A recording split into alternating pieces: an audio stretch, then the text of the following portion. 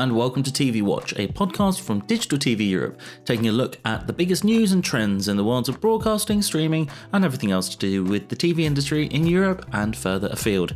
I'm Jonathan Easton, Deputy Editor of Digital TV Europe, and on today's show, I speak with Omdia research analyst Matthew Evanson about the French Parliament's decision to abolish the licence fee.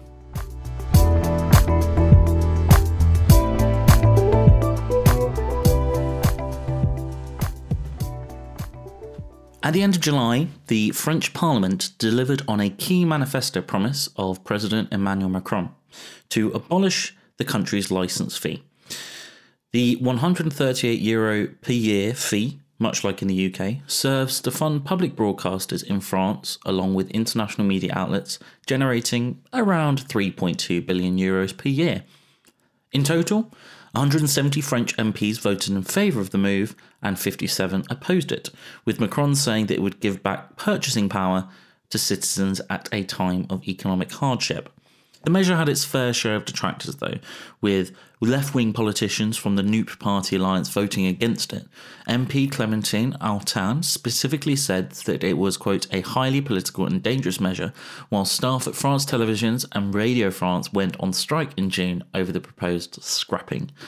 Joining me now to discuss the vote and its ramifications both in France and across the channel is Matthew Evanson, research analyst at Omdia. So before we get into the proper meat and potatoes of the licence fee stuff, why don't you give a kind of a brief outline of the French TV market and the state of play? So yeah, in terms of the pay TV market, IPTV really is sort of the dominant platform, as it were, and then sort of satellite and then cable, and IPTV has sort of dominated for a little while because of the rollout of sort of the fibre home broadband has been going on in France for a little while. So kind of with that in mind then, why did the government, the French National Assembly, vote to kind of abolish the licence fee? Well, it was a topic that President Macron had put in as part of his campaign for re-election earlier this year. So it was something that didn't necessarily come out of the blue, sort of had been cards for a little while. And I think part with the sort of ongoing growing financial crisis, or the countries across Europe and other parts of the world have seen the cost of living going up. I think the idea sort of behind it was to give some sort of spending power back to French households, sort of try and keep the economy going, or sort of encourage greater spending. And that seems like it's a slightly different position to what we're in the UK, but we can get to that in a bit. I mean, not necessarily in terms of the financial situation, because kind of that's hitting everyone, but it seems to be a bit more politically charged in the UK. So what has generally been the political reaction to the abolition of the licence fee in France? It was voted for, I think, about 75% of MPs voted in favour of it. So I think probably there was support for it. I think maybe those on the left side of politics were less in favour of it and perhaps voted against it. But yeah, I think politically it perhaps has gone down fairly well. Whereas people in the television sector themselves are perhaps a little more worried about it. Politically, it has, particularly given the increasing cost of living. You mentioned there about the industry reaction. What's kind of the ramifications there? Essentially, so they've essentially scrapped this license fee, which is about €138 a year. Generally generates over sort of €3 billion revenue, and essentially they've scrapped that fee, and they're now proposing that the funding will continue, but sort of through an increase in VAT and sort of through general taxation. But what that means is that the money is coming from the sort of central state budget rather than a dedicated, protected source of money. So what that essentially means is it's less protected, so it's more open to being the pressure from perhaps political pressure sort of could fluctuate. The amount of money that the PSBs could get would fluctuate with whatever the political pressures are of that moment. So it's sort of, while in theory they will be getting the same amount of money, it is sort of a less secure source of money. In the longer term, it affects perhaps the PSB's ability to plan, to know that under the previous system that they would have this amount of money coming in for a number of years. Now that it's sort of less secure, it sort of perhaps makes longer term planning a little bit more difficult, or less guaranteed. Additionally, there's sort of questions around whether, again, excuse me, again, now that it's affected by the political mood of the time, that the independence of the media and the broadcasting could be at threat. There has been some suggestion that the media broadcasting authority Ofcom could play a role in trying to guarantee a level of independence, or sort of overseeing that independence, but that at the moment is sort of not very detailed, and there's no sort of set plans for that to be implemented.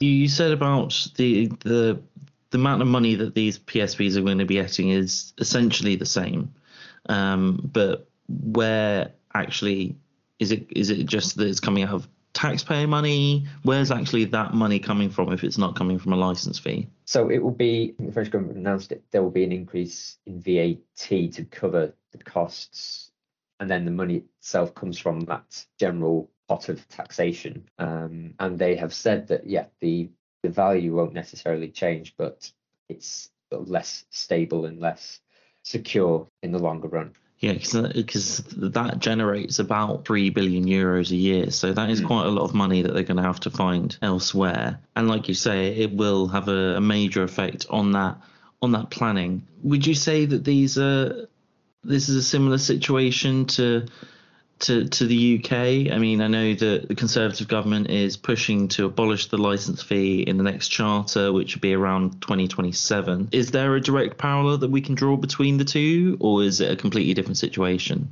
I think there is, in that perhaps the idea of a television licence fee is now outdated. The idea of having to pay to essentially have a licence to have a TV to get channels is now kind of outdated, when perhaps a lot of people are using their television as more of a screen rather than necessarily television for being connected to broadcasting channels. So I think there's overlap there in that the model itself as an idea is perhaps outdated. But I think from what we've seen, sort of early discussions in the UK, that there isn't yet a clear and obvious alternative that would sort of guarantee, the same level of funding. There was due to be a review into the BBC licence fee, but that has been postponed, I think, until after the summer due to the Conservative leadership election, and that will probably run for probably 6 months, maybe more than that, to sort of really start to look at the alternatives in greater detail and see if there is one that emerges as the alternative. It's almost like there's an acceptance that it needs to change, but we've collectively yet to work out what it needs to change to. Yeah, there's obviously lots of talks of people saying that it should move to a subscription model, similar to how you'd pay for your Netflix or something, which has had its own criticisms. It seems as though there's no real easy answer that will suit all parties by the sound of things. Yes, I think, subscription's been one possible method. Talk of advertising, and again, sort of taxation or different styles of taxation. Like I think in the Nordics, some of the Nordic countries, they have slightly more intricate forms of paying the license fee, where I think in Sweden, it's people pay based on their income up to a certain amount. Similarly, in Norway, there's perhaps brackets depending on your income of what you would pay. So there are alternatives, but I think with it being still 5 years away, I think there hasn't been a sort of full in-depth modelling and analysis of whether any of these options would be viable. And I guess as well, there's a difference between the UK and France, is that while in the UK, the PSBs here, particularly the BBC, are very heavily invested in their own streaming platforms.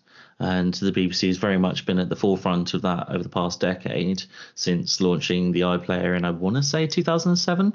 The PSBs in France have gone down a slightly alternate route with Salto, which has not seemed to have performed particularly well by the look of the numbers. Yeah, I don't think it's perhaps done as expected. I think obviously when the iPlayer launched, that was at the very beginning of this idea of streaming, and it was being able to catch up on a program for 7 days initially, and that was a new idea. Whereas obviously if you enter that market, now. It's a much more complicated, there's a lot of competition already. So you're not at the forefront of the evolution of that. You're sort of trying to scrap your way into the middle of it. Something that makes me feel very old is the fact that it's called the iPlayer.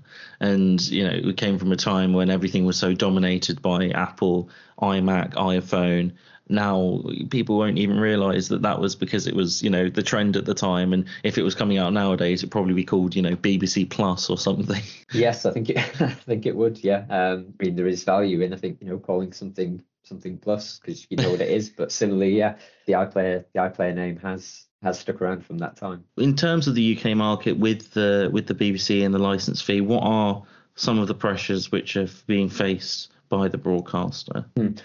Well, the government announced earlier this year, I believe, that the license fee, which is currently £159, is going to be frozen at that amount until 2024, which essentially means that with various inflation pressures, that the BBC is going to lose or get less income from the license fee over the next couple of years. I think it has to find something around £300 million in saving to sort of cover that decrease or not increase, as it were.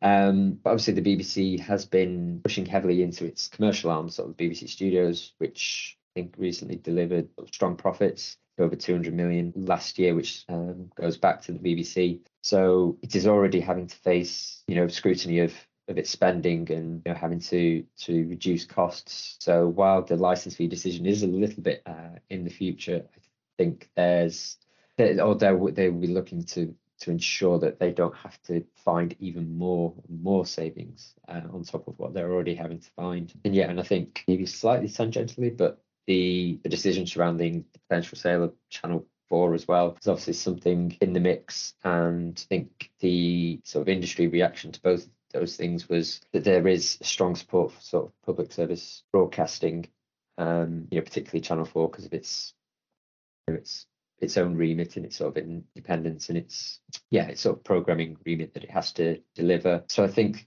it's going to be a complicated discussion between both of those things, which perhaps sort of... So tying it back into France then, it seems as though there's been less kind of an... You said there was some opposition on the left, but it seems as though the assault on the license fee, as it were, in the UK seems very much of a kind of an anti-public service broadcasting stance from the government. It doesn't necessarily seem as though it's that politicized in France, would you say? I think it's perhaps less politicized in France. Whereas, in the UK, the sale of Channel 4 is sort of very political. Whereas in France, again, there would have been similar discussions of, this idea of a license fee being slightly outdated, but it was perhaps more, or as they've tried to spin it, as delivering, this extra spending power for households to spend and to try and drive some economic growth.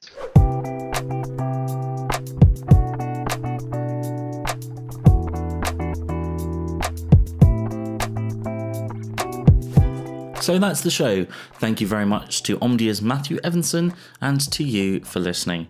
TV Watch is written, produced and mixed by me, Jonathan Easton, and Digital TV Europe's editor is Stuart Thompson.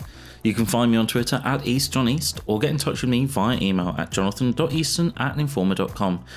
You can follow Digital TV Europe at Digital TV Europe on Twitter and at digitaltveurope.com, where you can sign up for our daily newsletter that will keep you up to speed on all the latest goings on in the TV industry.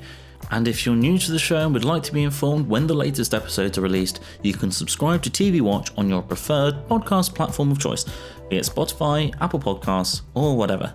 Thanks again for listening. Bye-bye.